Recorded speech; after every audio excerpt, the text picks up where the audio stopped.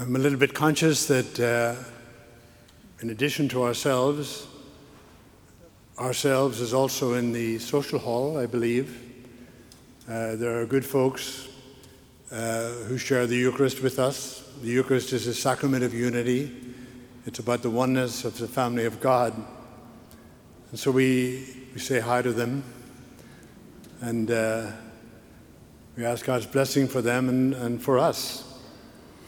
I just welcome you today with Father Anthony and Deacon Nemzi and the community. I do so humbly because I'm a guest like many of you. And lots of us are travelers, pilgrims on a journey. All of us, as a matter of fact. It's important that we get a strong sense that this is the Lord's place. It is also our place. We are the family of God. We who have been baptized and all human beings are part of the family of God. And so I just welcome you today. And on Easter, it's a good day to say if you've been feeling a little isolated out there, you are so welcome, whether because of the conditions of our world or because we just feel distant from the church, perhaps, or from members of the church. We need to believe with all our hearts that we are God's child, each one of us. We're all part of the family. We are brothers and sisters to each other. And we gather to celebrate something extraordinary, to celebrate the wonder of and the mystery of this great feast. And what it says to us, what it says to you. Now hear this. This sounds like a sentimental kind of a statement that you've heard before. But if there was only one of us, any one of us on the face of the earth, he would have died for that one. And we are precious in his eyes, individually and as his family. And today is a really good day in this Eucharist to look into our own hearts and to find Jesus there, to look at each other, to find a glimpse of the Lord in the other. We believe that he is here. We believe he is risen. We believe that his promise, his resurrection, means a resurrection for us too, that life is forever. I was thinking about a kind of a nice place that I was in, located in a parish here in the Orlando area, to celebrate a birthday. It was over 40 years ago. My brother was there, Father Walsh was there. We have known each other a really long time. And the birthday we were celebrating was a rather beautiful little black lady who was the oldest person in the country. She was 116. She might have been 114, your memory is not great. But she was lovely, she delighted in all the people who gathered that day to celebrate her. And at one point, somebody said, "You've lived a long time. Do you have any wisdom for us? Anything you want to share?" And she thought for a moment, and then she said, "Life is short." And I think it was Father Walsh, I'm almost sure I've said this to him 1,000 times, who said to her, "Easy for you to say. Life is short." I have a theory about life and about its shortness. My observation is that if you're in second grade, you know you're going to live forever. And when you're in 8th grade, you can't wait to get into high school. And when you're in high school, you can't wait to get your license. And then you can't wait till you're 21. And then you get married, and soon you're 48. And then things begin to pick up speed. And there are many questions that really should occur to all of us that are important. There was a great theologian, Protestant guy. His name was Karl Barth, and Karl Barth said this amazing thing. He said, when people come to church on the Lord's Day, especially when they come to church at Easter, They have some kind of universal questions on their mind. And you may have them today, particularly if you've been feeling a bit isolated, wondering, what brought me back here? Wondering, is it true?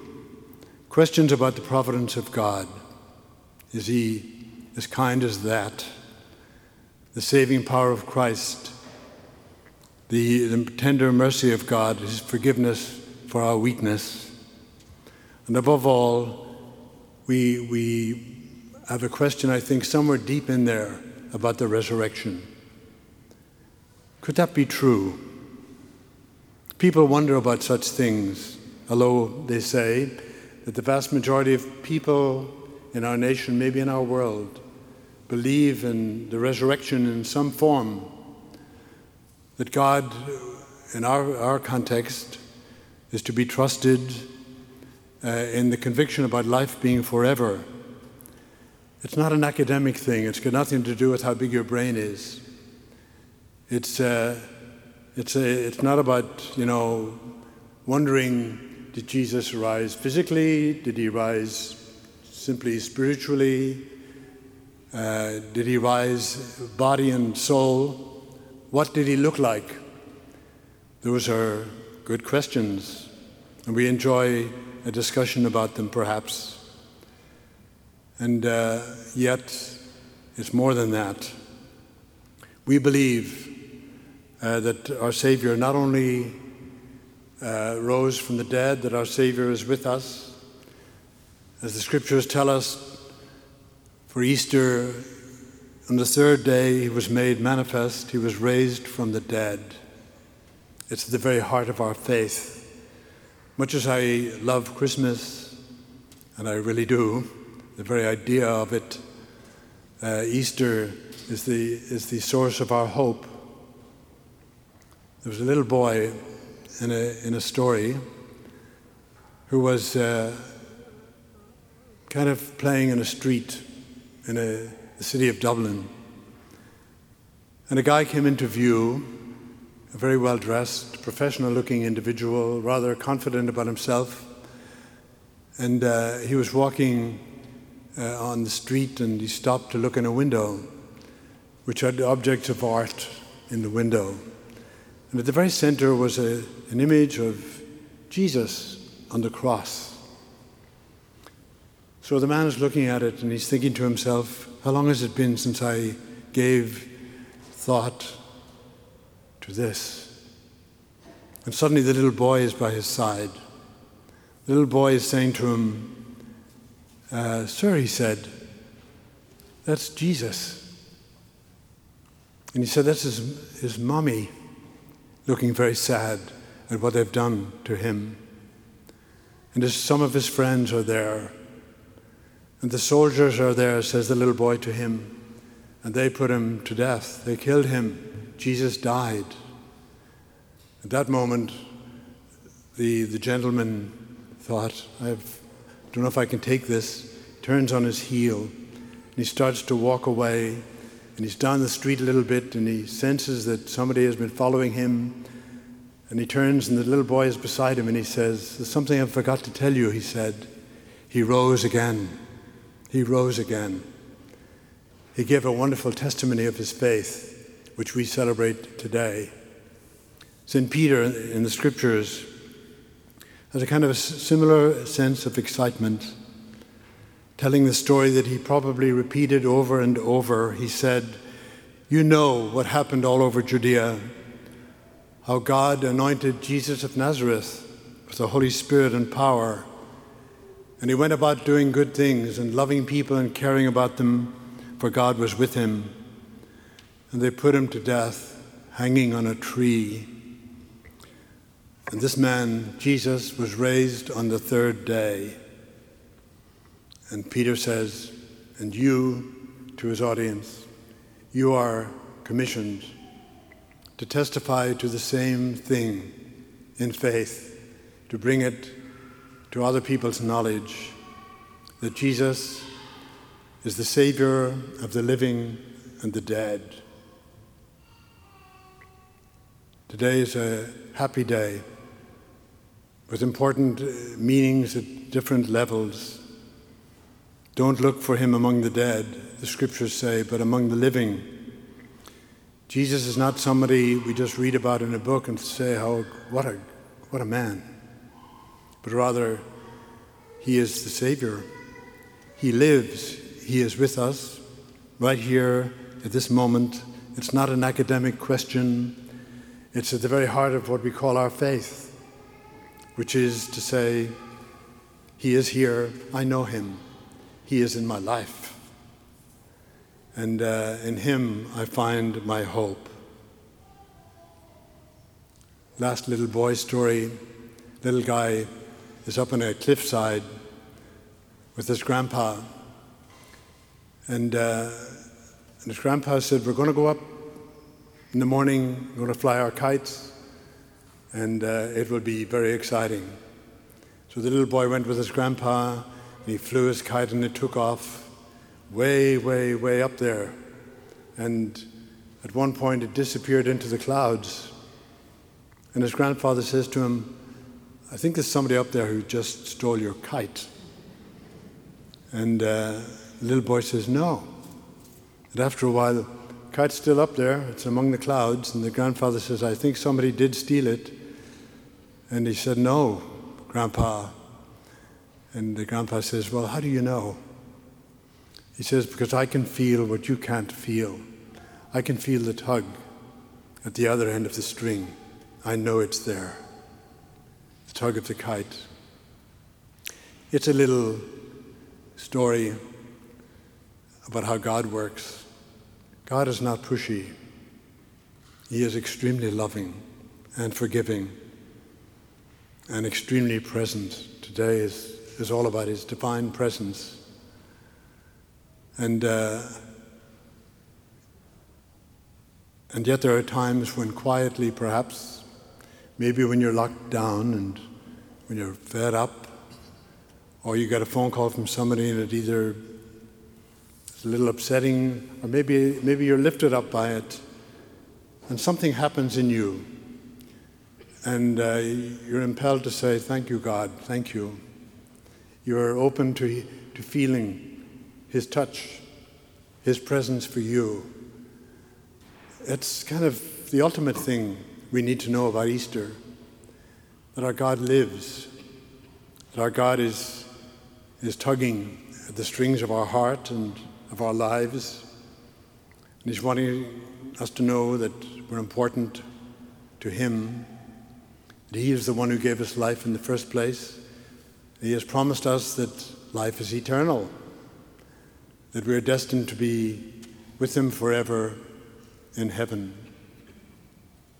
Today is a blessed day. The perfect thing to do with it is to be here at this Holy Eucharist, which is one of the most perfect sign that Jesus gave us, that his promise is true, that he will be with us always, every day. He would unite us in all kinds of ways, especially when we gather like this in the social hall, and when we gather like this in this beautiful church. And he unites us with himself, with God our Father. He unites us with the saints in heaven, with Mary, the mother of Jesus. He unites us with our own personal saints. Who are you thinking about today? Who comes to mind for you? Maybe a parent, my parents, maybe a child, a friend, those who have gone before us. And we just think about them and feel one with them, and to feel blessed in the sheer power of the faith that has been given to us. I talked to two ladies last night. One of them said, I just love Easter. This is on the phone. And I said, well, isn't that good? Thank you for giving me that little focus. And another little lady who called, and she was like 94, 95, and she goes to the same barber that I do. Takes her longer, and and she was very close to me in my previous church. But she said, it's been very difficult, Father. It's been like a year, 14 months since I've had really the freedom to go outside, since people mostly stopped coming to see me. And I'm just praying for this thing to get over with. And I said, I'll pray with you. And there are many of us praying for each other, for safety and for good health. And just know that the Lord is there with you. Whatever I said, I'm sure it didn't sound like too much to a bystander. It seemed to mean something to her because she was full of gratitude at the reassurance. May we receive that reassurance today in our Holy Eucharist. And as we celebrate a happy Easter, amen.